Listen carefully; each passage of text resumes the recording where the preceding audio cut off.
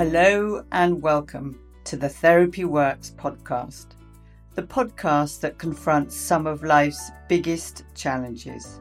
I'm your host, Julia Samuel, a mother of four, a best-selling author, and as a psychotherapist, hosting this podcast is a natural fit. Every week, I will invite you into my therapy room where I shall be joined by a well-known voice or an unknown voice, and they will open up about a particular struggle they have faced or are still facing. At the end of each episode, I will be joined by my two psychotherapist daughters, who will reveal their thoughts and broader insights about my therapy session. It really is 3 therapists for the price of 1. It's definitely worth a listen.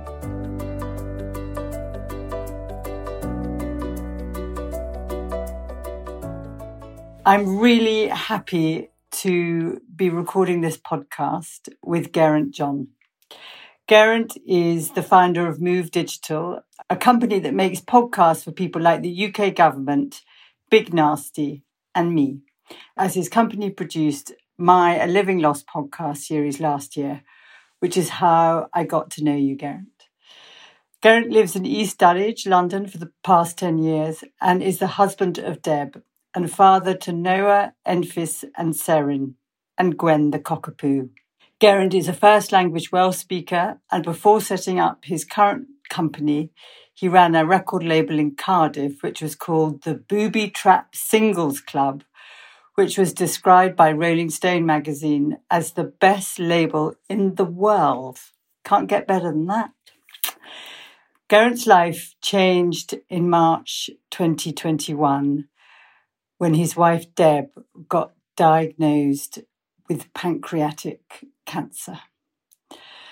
So Geraint, thank you for joining me here on Therapy Works. No problem. And I guess my question, which you've kind of answered already, is, but what is the challenge that's been most difficult that you're facing or have had to overcome? I mean, gosh, there's just so many challenges that we've had to overcome. That's, it's where do I start really? But I guess it would have to be perhaps the day-to-day and just carrying on with the day-to-day, because when a crisis happens, and I guess this is an absolute crisis, what we're going through at the moment, and what obviously Deb is going through at the moment, because she's essentially the one that's suffering so much. But life goes on, doesn't it? So, the radio still plays and the world spins around. And, as a human being and as a father and, business owner, I've got commitments. And it's, essentially just carrying on when you've got all this other more important stuff going on in the background, So I find that incredibly challenging. And I can imagine is that on the one hand, life on the outside, apart from hospital visits and her illness, looks normal. So somebody who doesn't know you, who's working with you, would have no idea that you're managing this massive life-threatening crisis. And I guess for the children as well, you're having to kind of keep the show on the road. And it's the juggling of being okay whilst living with a life-threatening diagnosis kind of in the back of your brain. Maybe, do you want to take us back to the day your dad got diagnosed? Yeah, so life was, really, really normal up until this point. I want to add, we'd been married for 16 years and we'd kind of gone on this crazy adventure together where we met in Cardiff, quite quickly, got married, which was hilarious. Like, it was a shotgun wedding. And we are just really in love with each other. And we moved from Cardiff to London with the kids at the age of, I was 31 at the time, 10 years ago. So just these huge kind of things that we did together, and it was always together. And life was getting better and better as you in your 30s, you tend to, you've got responsibilities, but you're getting a bit older. The kids are getting older. You're able to go out again. You've got maybe a bit more money. So you're eating out, you're having fun, and even lockdown, we had a great time in lockdown. Actually, amazing year. We loved lockdown. Yeah, no, because I was recording podcasts because everyone wanted a podcast and life was really good. And then suddenly it changed when she got really ill and they thought it was kind of pancreatitis. Or if that's the correct phrase. So she was in hospital for a week and then we got called in and then it was never forget this meeting that we had and the words, I'm afraid you've got pancreatic cancer. And it was just heartbreaking, Didn't know anything about cancer until that point. Never met anyone with cancer. No one in my family had ever had it. So it was always this thing that other people had, but it's not going to affect us because, we've got a great life and we're invincible as well. So it doesn't affect us. And of course, from that moment, just everything changed. And I had no idea at the time just how much it would change. No idea. But boy, it really has changed since that diagnosis in March of last year. It's like at that moment, kind of, it's a schism between before then and after then. That what grief starts at the point of diagnosis, and before then, you'd had this adventurous, loving, lovely life that was getting better and better, and you could really kind of feel alive and optimistic. And then it was like this kind of bomb came and landed in your family. And I guess, as you're saying, in some ways you didn't know how devastating it would be or what it would look like. But every day you're dealing and learning and finding a way of living with it whilst not knowing. It's living in a kind of unknown planet in a way, isn't it? Yeah, no, it's terrifying. Yeah. And it's like you said, it's changing still every day, like where we've got a crisis, absolute crisis going on at the moment, which we'll, touch on perhaps a little bit later. But just absolutely, you're right, a bomb hit us. And before that, I can't even remember really stuff before that. You kind of look at it and it's that was then. And now this is now. And that was a real turning point in our lives. And I imagine, all of you and your 3 kids, all of you must have a lot of different feelings because all of you are affected by it. And often in families, everyone in the family feels differently, behaves differently, deals with it differently. And also it's sort of everyone kind of, feelings are contagious. So in some ways, you may not be saying things around the kitchen table, but everybody is feeling stuff around the kitchen table. So I imagine kind of navigating what's both said and what isn't said and how everybody feels. And then maybe, I don't know, do some of your kids get angry or you lose it? Or because often when we suffer, it pushes on us kind of to express ourselves in anger or sadness and you sort of want to be your best self, but it's really hard. Yeah, I feel like I'm a showman, and I think I always describe it as being a showman. So I'm having to kind of put on this front constantly now, and I feel like for me, I'm not the priority at the moment. I'm right back down there.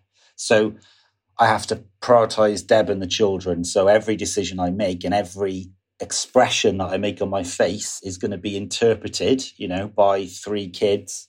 And then I have to be obviously massively supportive and positive. I'm quite a positive person. I like being positive. I believe in PMA. That's my thing, kind of positive mental attitude, always being the same really. And it's applying that to this and it's tough. Oh, it's tough. Just even that word saying, putting on, I'm being the showman, I can kind of picture the kind of chaos and distress that's going beneath it and the effort it takes. I mean, can you even begin to describe that? Well, yeah, it's just, I guess being positive means being positive for her as well. And, let's face it, she's got a really, really deadly form of the disease. And we're hopeful. We're never going to give up. We're never accepting that, that it's going to be the end for her. We think and believe that she's gonna get through this, and she believes that as well. So just yesterday, she was in the hospital yesterday, and it was actually a woman came in and she said, do you know, can you remember who that was? I said, no. She said, that's the woman who diagnosed us and said the words, you've got and it was the most horrifying feeling. And she came back in and I was just looking at her, and she said to Deb, which was really beautiful, actually. She said, you're inspiring. We all think that you're inspiring. You're inspiring everyone, all the team. Yeah. And, that was a real moment, because she's, if you look at her Instagram, she's been posting stuff from the start, and she's, there's a kind of cancer community as well, and there's good outcomes and bad outcomes. So she's part of that community, I guess. And so that was a real moment, So I guess it's the positivity that, like, it is going to be okay. And, we are going to find a cure for this, and it is going to be all right. And we'll just cut it out. That's what we're going to do. We're going to cut it out and get rid of it, because that's, you're special and you're inspiring, So that's what we kind of say. I mean, I completely agree with you that you have to hold on to the hope, that the hope is where it turns your life around and it gives you the possibilities. I can't help, and this is a bit too therapeutic maybe, but I can't help notice that I asked you about how you were feeling behind the mask, and you very gently slided the conversation to talking about Deb being an inspiration. Yeah, I'm all over the shop, so I'm probably depressed, I guess, whatever that would mean. I'm never really... You don't sound depressed. No, I can put on a really good act, basically, but I'm struggling kind of, like I said, the day to day, because I'm kind of putting on this show now, and I am on a podcast, and I'm, enjoy talking to you. Which is why I was saying the day to day. I'm in the day to day, and I have to put on the showman. I'm, looking after everyone. I've got, after this now, I have to go and pick up from school. We've got a show tonight. I've got to get to the hospital. But, deep down, it's, I guess I'm kind of crumbling a little bit, and I'm sure I will absolutely crash at some point. That's inevitable, isn't it? Because I know what happens in these scenarios. There's an inevitable crash, isn't there? Because you can't be the showman all the time. Yeah, I mean, from my perspective, supporting you in this moment from my experience, and I've worked with many families where there's someone with a very bad diagnosis. Sure. There are many things that happen within the family, and one of them is that you and Deb protect each other and the children from the complexities and the difficulty of all what you're feeling, and you all kind of put on a show. And that is really important, and it really works. I would also say that in order to kind of support each other and yourself, there are times and places where you need to be able to express openly and honestly what you really feel. Yeah. Some of the more crumbling aspects of yourself. Yeah. So, because then that models it for the children that they can do that to you, that they don't have to kind of join you in the performance, if you like. Yeah. But also, you have those moments of honesty, which also build connection. Mm. And in that building connection, that does soften the fear. Because in some ways, this protection that I completely get you have to put on, it's also an armor that stops good things coming in. So I can feel how strong the love is with you and Deb. And I imagine some of that depth of that feeling isn't being expressed with each other because there's so much pain involved. I think that might be quite a valid point. But it's tough, isn't it, kind of talking about stuff that's so dark that it's easier not to talk about it sometimes, isn't it? We obviously have moments where we do discuss really difficult things, But yeah, I would agree that perhaps, more of a dropping the armour every now and again might be helpful, And it might be nice for her to comfort you so that it's reciprocal. to let her feel like she has strength as well, holding you, letting you be sad with her, letting you be your vulnerable self with her as you did before her diagnosis, because otherwise she's just the patient and she's the one that everyone is kind of looking after. And there may be part of her that, I'm sure she still parents, but also she wants to hold on to her identities as lover, partner, mother, sister, friend. Can I say one more thing? I don't know if I'm stepping too far. Oh, honestly, no. The reason that I'm on this is that I'm an open book, just recommend stuff. It's helpful. Well, the other thing that I was thinking about before I was speaking to you is, while you hold hope, you also hold the reality, and they both need that she has a very bad diagnosis, and you hold the hope that she's going to be the one that survives and beats it. And I think those two kind of sit side by side. And you go for the hope, of course you do, because in some ways that makes you believe that she's going to be okay. And you feel like by loving her, you give her hope and yourselves hope. And that is the energy that you need. But I would kind of, offer the possibility of also recognizing that if she does have a limited life, the time that you have now is a very precious time. And you will spend the rest of your life going back and looking at the conversations and wondering about those opportunities and times that you spent. And my kind of suggestion is ensure that you have touchstones to those memories that will support you and will mean that you don't have regrets. So talking to her like, is she frightened of dying? What does she believe? All the kind of depth of things that you feel for each other. Because regrets are a derailer of grief. And I can see, I feel bad. It's like I'm pushing something in your face that I reckon I can see you rubbing yourself. It's like, obviously you don't want to focus on this. And yet you've offered me the opportunity to. Yeah. Yeah, that's something to consider, I guess. That's something that we don't do at all, Because we just hold on to the hope, I guess. So that's just kind of how we deal with it. How we deal with it. And I understand that. I do understand that. Should we move on from that? Yeah. My other kind of question for the podcast is, what do you think it is about this experience that's particularly challenging for you? I mean, maybe you've said it already. Is like putting on a show and being in front of supporting everybody. Yeah, it's quite like tiring, and exhausting, and it's so that's quite a challenge, So currently she got diagnosed with sepsis about 3 weeks ago. Oh my goodness!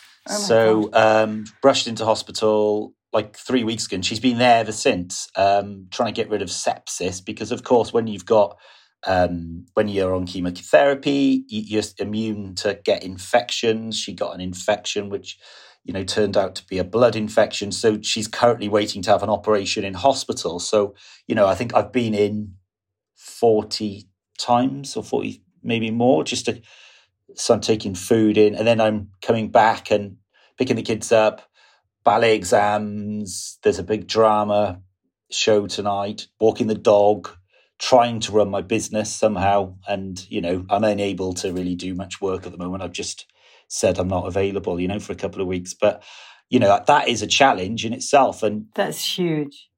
And then, of course, you perhaps don't look after, because normally my tactic is that I exercise a lot. So I think, right, I'm going to run 3 or 4 times a week, and I'm a bit of a boxer. I'm not very good, but I've had, been boxing a lot. And my boxing gym's in Brixton, Miguel's boxing gym. Fantastic. And a very, very just really supportive network of very positive people, so which is kind of what I need at the moment. So that's helpful. But of course, when there's a crisis, like she's in hospital, that goes. So I haven't been I actually went today for the first time, but I haven't been going to the gym, haven't been running, haven't been really it's quite cliche, but you're not really eating very much. So I lost about a stone. Oh my goodness. Really. I know, because you're not eating, you're not looking after yourself, and you're perhaps drinking too many beers. And then I have a word with myself. Come on now, you're human. You're going to do this. This is predictable and inevitable, but you need to sort it out now. So you need to get back on track, back on, running, boxing, being positive. And that really works for me. And I guess anyone listening to this who would be perhaps going through a similar experience at the start of it, perhaps someone's just been diagnosed. What I would say, if it's your partner, you need to really think about your physical and mental well-being. You need to be exercising, and you need to be looking at what you're putting into your body, because essentially it's your body needs nutrients, it needs good quality food, it needs sleep, it needs water, and there's stuff that it doesn't need, and you put too much of the stuff that it doesn't need in, and you're not exercising. We're built to exercise. The human body is built to move, and it's movement, and you've got to move, and that then means that you can deal with this absolute crisis in a bit of a more balanced, responsible way than if your head's just in space, which is where it would be. I completely agree with you that in some ways this battle that is coming at you every day, that really supports you to be able to do that.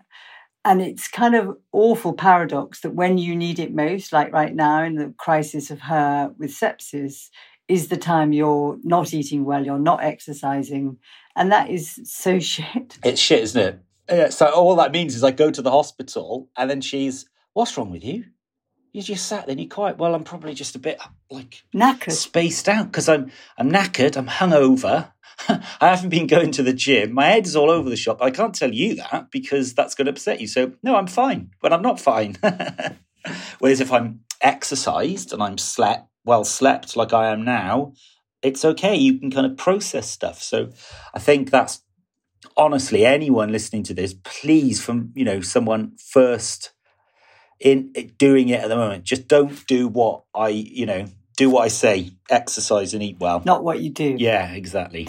Because the other thing is that when you're knackered and underslept and under-exercised, your capacity to think and process and make decisions goes offline, because you're kind of in that kind of heightened mode. It's like there's a fire alarm in your head. So you're constantly running, and you can get stuff done and you're good at doing stuff. But also there's a split between your kind of body and your mind. And I don't feel it, I can see you looking at me, but I imagine you feel you're a bit outside of yourself, observing yourself, rather than feeling integrated and connected. I think so, yeah. They say when you just feel your feet on the ground and feel the earth. I don't feel that. I just feel, I don't know where I am really. And I guess I won't for a very long time. That at least... There's moments, I think when she comes back now from the hospital, that's when, right, she's back. I can just relax now. I know she's safe. I go to the office. She's safe. I can just cook food, make sure she's all right. And then when she's better, we've got, we love London and we love going to restaurants. Let's go. We've got an electric car as well. So it means that we can drive anywhere in London without the congestion charge. So good tip as well. Yes. So you can kind of get anywhere, and also handy for the chemo as well, because I do drop her off there once or twice a week, so I can actually drive to the hospital and park outside. So that's really handy. But yeah, you definitely it's good when she's back. I can really hear that, and I can't help thinking, who else is there that can support you? I imagine your family are in Wales, but have you got people that can do some of the fetching and carrying, and so to create space so that you have a bit more time to go to the gym or do the shopping? Or we've fortunately got a very good support network, so we've got really great friends from the schools, friends of parents, parents from the school. So that's great. We've got family who will come at the drop of a hat. Deb's mum is a bit of a superhero. So she literally I think she spent probably three-quarters of her time in London since the diagnosis. So she's really here. Wow. So that really has helped, because otherwise we would be... Well, I have kind of been on my own I was on my own for 7 days with the kids while she had the sepsis, and that was quite tough with... I think what I would say is that people, like you say, if you're a closed book, I can feel it that the parents around don't know what to say to me. So it's quite... I don't know if this is a common theme, but people just don't know... What to say. It's very common. What to say, because it's so bad. And so you pick up the kids in school and you can feel it. People are like, oh my God, I don't want to look at that. I don't want to talk to him. I'm gonna walk that way, because it's, it's human nature, isn't it? You don't really want to... You've got your own stuff to deal with, and this is a crisis. And it's oh God, I'm just glad it isn't me, really. That's the deep down, how you kind of feel. So I do actually find it quite funny. So I stand there and I'm really aware of it, and I'm trying to look to see what reactions because I get a bit of a kick out of that, just so you're like how people handle it. So you're like the kind of unexploded bomb that walk towards people and they go, ah, Yeah. So it's like, don't go for a pint with him because he's going to cry. And of course, that's not true. So I wish it was. Yeah, maybe I will. What do you? What if they didn't walk away from you? And I can see that you have a positive mental attitude, so you see the funny side, which is a lifesaver. It's probably dark humor, but it is a lifesaver, and I really get that, and that you want to hold on to that. But if someone did come up to you, what would be a simple thing that they could say that actually would work for you? I've met someone who's got a cure for cancer, and I'd like to introduce him to you. No, not that. Oh. I guess it's... I wish that was true. It'd be great. I think Elon Musk is the man. He's my hero, and I think he's going to do something. So, no. God, that's a really difficult question. Because I am a bit of I do put on a bit of a don't come near me vibe, because I don't perhaps want them. I don't know. I don't really know what the answer is. Because sometimes you just don't want to talk, do you? Because you're in a bad mood, because you're going to the hospital and you're a bit on edge and you just don't want to get into it, So perhaps that's maybe there's a time for that, and perhaps it's not the time now, Yeah, that might be true, that in some ways that you need to protect yourself, and they kind of recognise that need for protection. I guess what I would say is that they could just acknowledge, I'm so sorry. That, just acknowledging, I'm so sorry that Deb's ill. And then you can either change, you can say thank you and change the subject, or say thank you and go, yeah, she's in hospital. She's got, so that it just acknowledges it to you, so that you feel that you're not an unexploded bomb that they're running away from, but that you feel connected. Because I do think there's this, what I understand with you, it makes perfect sense that in one way, the thing that enables you to cope is being okay, is getting on with it, getting your chores done. That's worked for you your whole life. And loving Deb and loving each other and the family really works for you. And at the same time, you are aware of a lot of very difficult, dark things that are kind of invisible to some extent and very visible when she's in hospital. And you don't want to turn towards them. You don't want to talk about them. And I guess what we're looking at together, is that working for you? Or are there small different things that you can do that enable you to do a bit of both? Yeah, I think the kind of, perhaps dropping the mask every now and again would perhaps do me some favours. So perhaps, because I've got loads of friends, back in Wales and jotted all over the place. And maybe I don't really, I don't let them give the impression that they'll answer the phone as soon as I call them, but perhaps I don't do it. And it's all fine. Yeah, it's fine. Yeah, all good. That's my thing. I say, all good. How are you, Geraint? Yeah, all good. Yeah, all good. I can hear it, that kind of like fine. In therapy speak, fuck off, yeah. Totally fuck off. Don't ask me. I'm not going to go there. Let's talk about the rugby. Yeah. Yeah. I do actually go and see someone once a week, though. I want to add that in. I've got a specialist who was recommended to me actually about 18 months ago, and I do have a little cry when I see him once a week, and perhaps it really comes out then, you know. That is a good thing. Yeah, so I do actually find talking therapy, you know, extremely, extremely helpful. And perhaps I just get it all out then, and then the rest of the time I think, right, showman now. Maybe that's what it is. So I'll just have to keep on going there once a week forever until I'm kind of 85. Yeah, maybe. You know, if you did swear at them when they said how, I mean, by the way, I was going to say that fine in therapy speak is fucked up, insecure, neurotic, and emotional. I'm fine. But if you answered it truthfully, would it be something like, well, how the fuck do you think I am? Deb's really ill. I mean, is it a kind of fury? What is it that you don't say? Well, I'm probably quite angry, aren't I?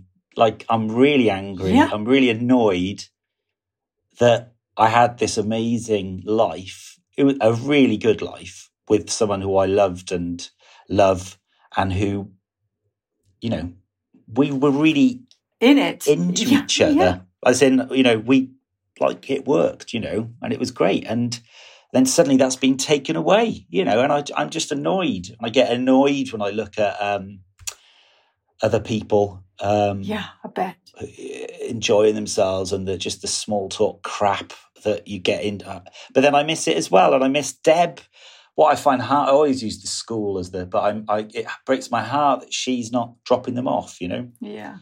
I want her to drop them off. Yeah. I want, you know, her to, and it's the play tonight. Envis, my daughter's got her production play, and she's not there. I'm there, you know, and it's stuff like that, you know, that I get angry at, you know. So perhaps I'm going to the production tonight, so perhaps I'll just explode in there, and maybe, yeah. I was going along your lines of like being humorous when I actually felt when you were speaking then the kind of heartbreak and the fury that is so bloody unfair. You know, she's so young, you're so in love, and it just doesn't make any sense that this should happen to her or to you. No, she's 43, for God's sake. It's crazy. It's insane. Like, now we were supposed to be, you know, we'd be going away on holidays, and we've got a holiday booked, and we're going to have to cancel it because she's in holiday. You know, we can't go on holiday anywhere. So, because she's been missing treatment, so she needs to do the treatment. So, we have to prioritise that, obviously. Yeah, that's a big thing. Do you want to talk about your kids and how they are, and what truth do they know? What do they need? Do you want any advice from me?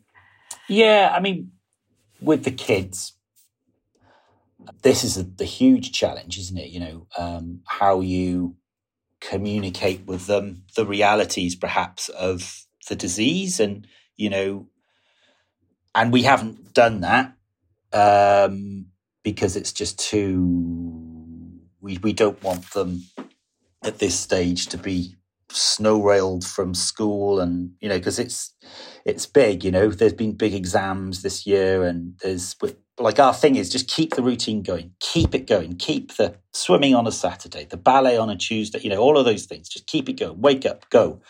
And that's just really worked for us far in the structure. They're happy. They're really happy. They're kids, aren't they? But I'm aware that at some point that's going to have to change.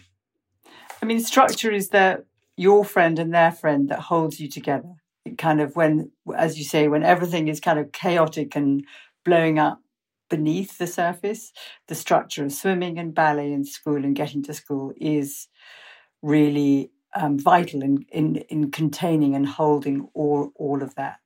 And I think you're right. From another perspective, I also guess that they probably know more than you think that they do. But you're all kind of following each other's lead and not talking about it.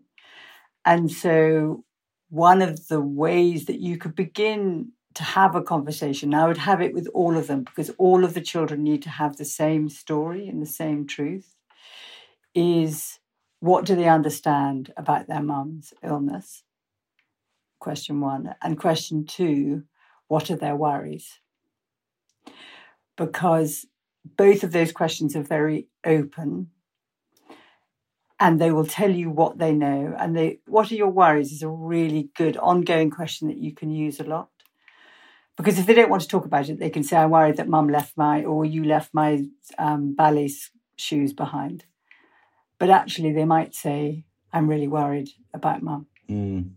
Yeah, there'd certainly be no harm in that.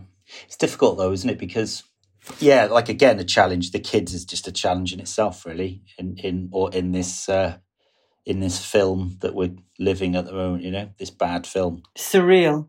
The surreal film. Yeah. Yeah. But can I add one more thing in though? Yeah. Is this it's the same thing, but this idea of the children not having regrets, in that if she goes downhill very fast and they haven't had the opportunities to talk to her, to ask her things, to have conversations with her, be with her, that could be an opportunity that they regret and miss. Yeah. And so in some ways, you can keep the hope alive in that she's going to get well, but in some ways it protects you all if they know the same truth as you know. From them being angry with you. Why didn't you tell me? Why didn't you give us that chance? We matter. And of course you're doing it because you don't want them to suffer, and they will understand that. But at the same time, I've often heard children and young people be angry with their parents of not knowing what was going on. No, that's good advice. I think it's something that we perhaps need to talk about, You and Debs together. And yeah, I think so, yeah. And holidays, and doing it sort of, I don't know if Debs can walk, but doing it outside when you're kind of walking and talking, or kind of go and have a picnic, and I don't know, doing it where there's space and there's movement, but you're together, it is in some ways more physiologically and psychologically holding than like round the kitchen table. It can feel overwhelming. Yeah. We'll no, she can walk. Once she's out, she does yoga kind of twice a week, and Pilates, and she's got someone that comes around the house, and she's really going for it. Good for her. And yeah. But it's a slog on her, obviously. Do you ask her if she has worries? No, I don't, because we're just carrying on as normal. You're gonna get out, and it's gonna be okay. So we don't talk about anything negative. It's just positive. And I can see you kind of smiling, and I can also feel a sort of sense of tension in your throat as you say it. I'm the therapist. Of course, I'm going to dig about the stuff, and I'm not saying you're not right. I'm just saying there are other ways of looking at it. Yeah. It's interesting, isn't it, to kind of get other opinions on this tricky situation, I guess.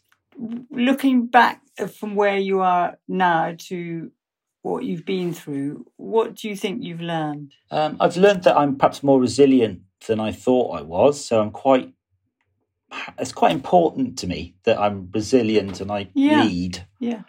I find that quite important when people say, "Oh, you're doing really well." I think I like that. Yeah. It's not like everyone's expecting you to crumble, and I'm not. Perhaps I do sometimes.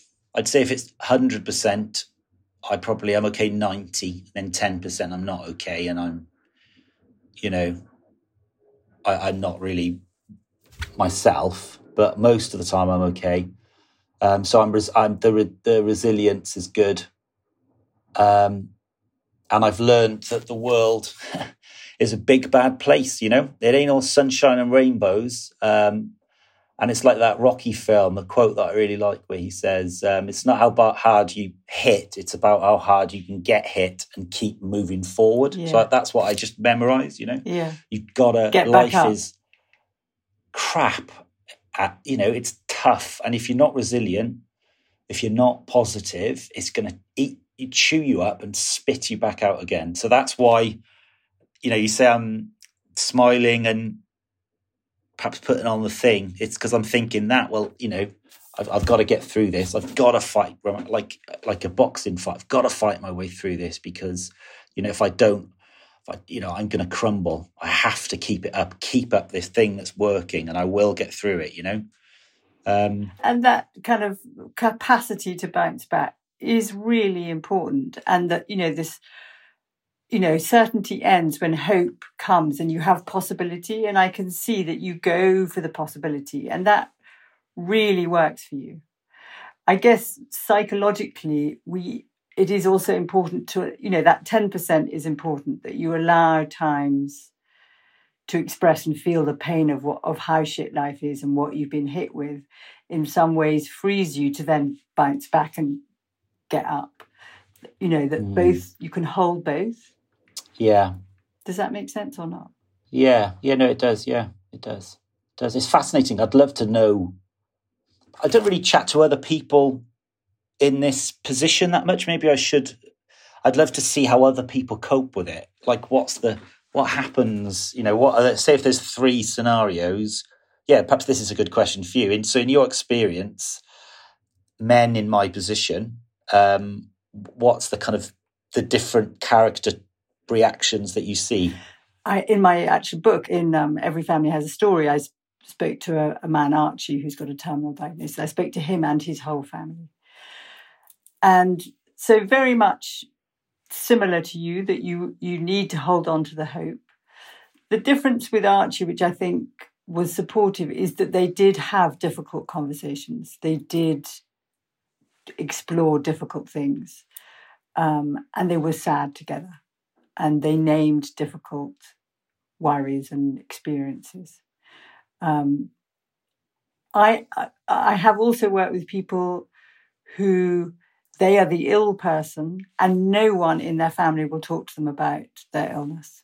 They just only go for the hope.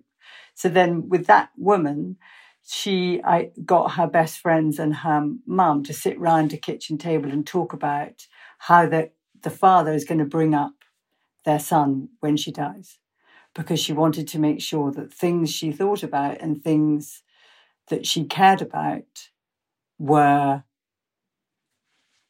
sort of on the table. They could be used or not used, but she wanted to kind of have her voice included in his upbringing. And she wrote him many letters. She wrote him a letter for when he was 18, for when he was 21, for when he was 25. And that gave her a sense of peace, because the worst thing for her was leaving her children. So I don't think there is a right or a wrong way. And I think it's a messy, chaotic business. And that we all do the kind of best we can, given the absolute shit situation that we're in. And I think part of it is kind of being self-compassionate. Like, no one is going to be a hero in this. But it sounds like for you, that strength that you have, you can also repurpose it for your vulnerability, because you have a natural capacity to be okay. And I think it would also allow you to model to your children that they can have all the different feelings, not just the positive one. But as I say that, I'm thinking that's so I don't even know that I'm 100% right. It's just it's my model. I don't know that I'm 100% right in saying that. No. Well, you're right, there's no right or wrong way of doing this, is there really? There's no right or wrong way. I tell you what I think really makes a difference, though, is that love is strong medicine. And that when you can find ways of being loving with each other, which I'm sure you are, that is vital. But also support. Like, do not do this on your own. You said you've got lots of friends. I would ask for more support than you're getting. I would really encourage that. Because if you can then take some time out to give yourself more space, to even go for a little walk on your own, or play, you obviously love music from what you did before, listen to music, that will resource you to be kind of more balanced and give you more capacity to connect with them. Yeah. A lot of people are saying that as well, that I need to be a bit more, come on, give me some help, give me some help. So I need to perhaps, accept a bit more help and ask for it, and not be the closed book in the school. pick up, you know. I mean, a lot of people have WhatsApp groups so that they, like the school parents, there's like 4 or 5 of them, and they divvy up the tasks each week. Okay, yeah, I've got good mates, you know, around, and I just don't ask for it really. I do every now and again. I just don't really bother, so I need to. As you were saying, I don't really bother. What's the feeling in your body when you say that? I don't know, maybe a bit of self-pity. And just, well, you know, it's such a crap situation that we're in. It's just so rubbish. I just can't be bothered to put it on anyone else, you know. It's just, you just enjoy. You don't have to get involved in this because it's so bad. I'll just deal with it, and you just go and be happy and do nice things, maybe. That sounds, yeah. It's such a loop, isn't it? Like, you go off and have your happy life. I'll sort out all the shit that's going on here. Yeah, that's quite a loop, isn't it, in your head?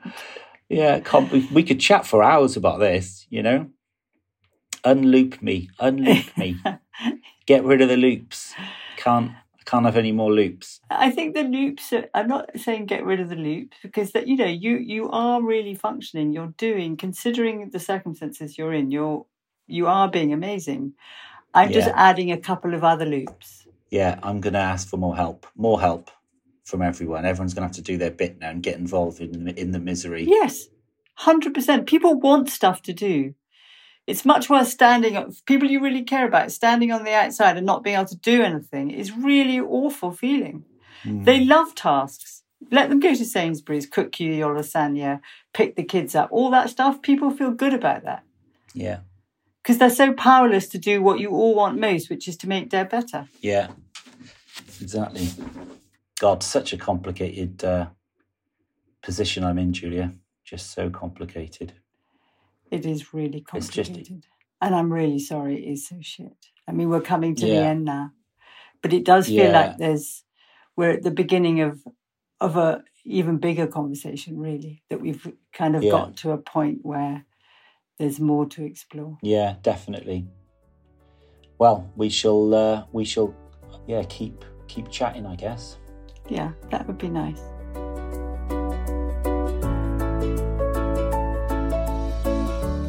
One of the very special things about this podcast is that at the end of every episode, I get the opportunity to reflect on the conversation with my 2 psychotherapist daughters, Sophie and Emily. Sophie is an adult psychotherapist and Emily is a child psychotherapist. And as we all specialise in different forms of therapy, it is really interesting to see what their takeaways are, what their insights are, and if they think there was anything that I could have said or done differently. You'll quickly learn not all therapists agree on everything. But let's hear what their thoughts are this week. For me, gosh, it was so sort of painful. And my first overarching thought was, it's so hard to talk about hard things. Like, how do you speak the unspeakable with the people that you love the most? And I think what really also came out was how, as a therapist, you can kind of present opportunities and suggestions and open these doorways that then Geraint or whoever can choose to go through or not. And so I suppose that was my overarching thought and sort of feelings around it. Because my question actually to both of you was I too pushy? Should I, I'd never really met him. Well, that was my question for you. I wrote here, question for Mum. What was it like to push him a little? Question mark. Yeah. I mean, I think some of it, if he'd been in a room with me and not for a podcast, I may have gone more gently. I assumed that. And it's also time as well. Yeah. Some of those things I don't know, when I'm working with a client, it's quite different to having a one-off conversation with someone, isn't it? Over time, there would be timing and there would be different moments to offer certain insights or possibilities. Like Emily said, that then it's more possible to time it in sync better. It's different when you've got a one-off conversation with someone and you want to offer.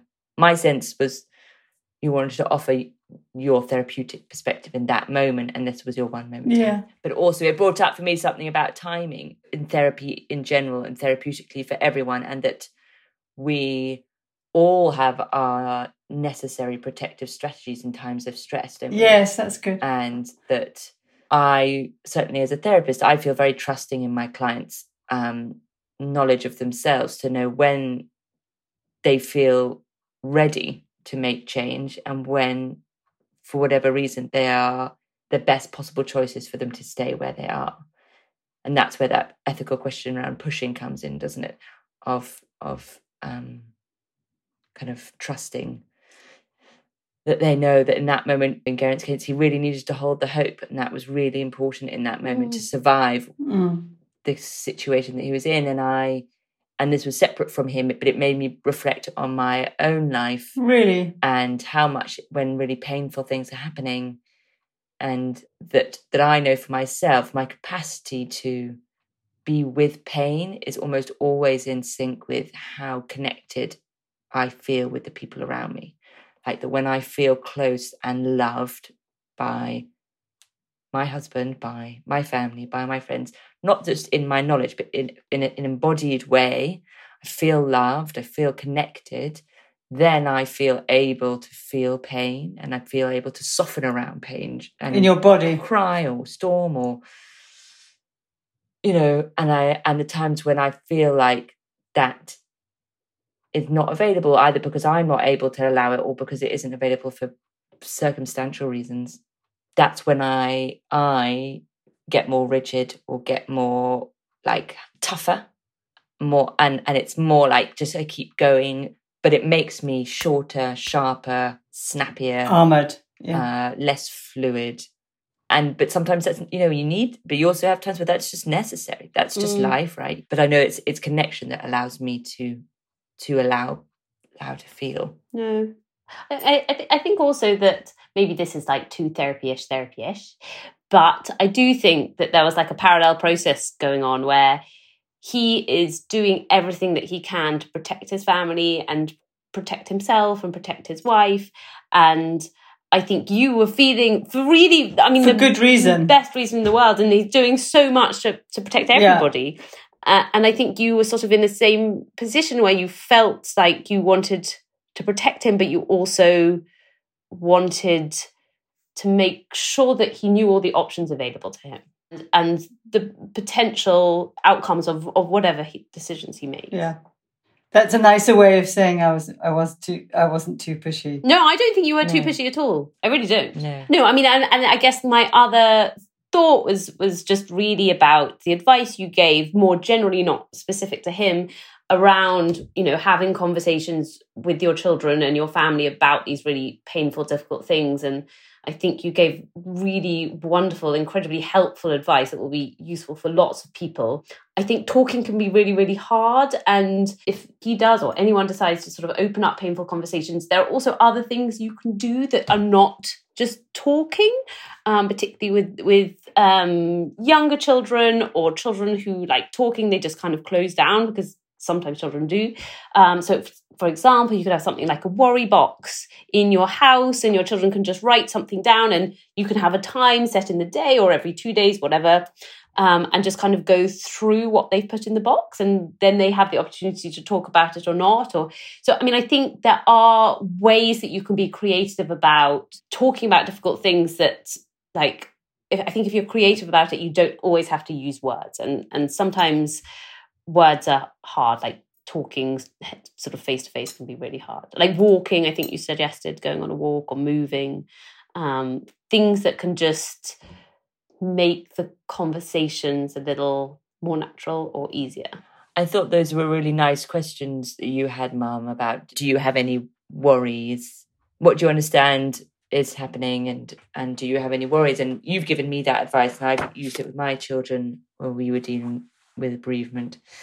And I also found it made, for me, brought up questions for myself with my own two children, that dilemma between wanting to protect my children and wanting to help them, model for them how to navigate difficult stuff. And if I cry in front of my children, trying to work out the balance between allowing them to see me cry and making them not feel freaked out that I'm crying, and going, Mummy's a bit sad right now, she's just feeling sad about this, and never totally sure whether I've got the line right or not. Yeah. There isn't a tidy line, is there? That negotiation.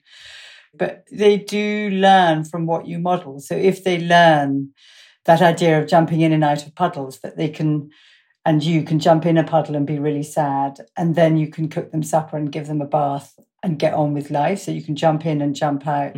That's what they will learn to do. Yeah. Yeah, and I think it's such a tricky line that probably it's very hard to navigate. I think our instinct always is to protect, isn't it? And not to go to the pain. And also I think it's a balance, right? Like I think for your little children, Sophie and I both have really young children, for them to see you crying is completely fine. I think for them to see you completely out of control, hysterical, that is frightening. And so I guess you're just trying to manage a balance between the extremes. Yeah. And I think one of the things that you've always said to me, Anne, when we've talked about children, I've come to you and said, I don't know what to do about this. What do you think? Therapist sister who's used to working with children. That you talk about rupture and repair, right? Yeah. And that always I find incredibly comforting, this idea that I can get it wrong. I could get the line, I can have been hysterical, or I can have shouted at my children, or I blah blah, and that the repair is possible. I think what I've learned with and I guess it's different for every different child and who you are and etc. But it's often not in the moment that I can really have the conversation with them about what just happened if I realise I've got it wrong. It's often like a bit later when they're quite a lot calmer. And you're calmer. And I'm calmer, they're calm. The charge, the heat of the thing is not so much there anymore. Like for me, often the best time with particularly my 5-year-old who's more able to have these kind of conversations is just when I'm putting her in bed and it's quite soft and loving. We've had bath and they've wound down and then that's often a good slot for us to have a little chat about, earlier when blah, blah, blah, do you think it would be helpful, blah, blah, blah, or do you have any worries? And that's different kids. For other kids, I imagine that might wind them up and then they can't go to sleep. But for us, it's usually quite a good slot.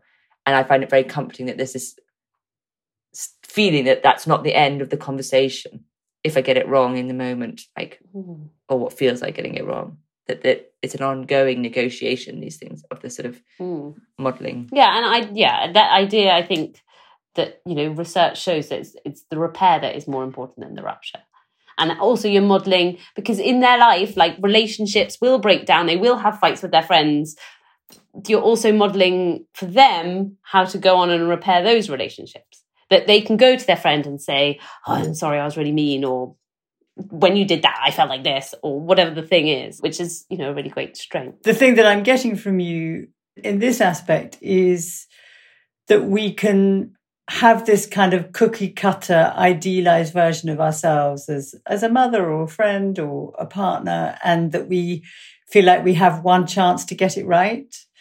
And actually, I think what you're saying is that when we have enough trust and enough goodwill and intention and love between us, it's an ongoing iterative process that changes and evolves, and that you can have terrible fights, like we had terrible fights, and you can still repair and love and even grow through the fight because you understand each other a bit better. And you doing it with your younger children, they're learning that by you modelling it. Relating to what Mum was just saying about relationships and parenting and repair, I think the other really important thing when you're having any kind of conversations, repairing conversations or difficult conversation, is that as a parent, it's okay to say, I don't know what's going to happen.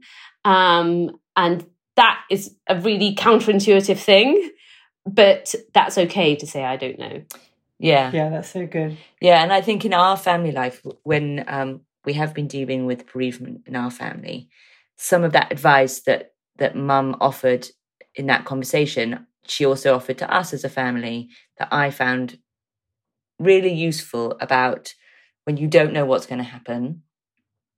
And in our case, there was a bereavement, that that's quite a precious time, and having that information about how to have, like, the importance of having conversations with as few regrets as possible with that person, to ask those questions, to spend time, and to try and get to that point where there are fewer regrets about how that went was really important to us and a really helpful advice. And I think when I listened to that and listened to Mum saying it, I thought that's a really important part of the work that you've done through Grief Works, through your Instagram, that just getting that information out there when there are these times of uncertainty, and how you can navigate the best so that the following stages of whatever happens are more straightforward.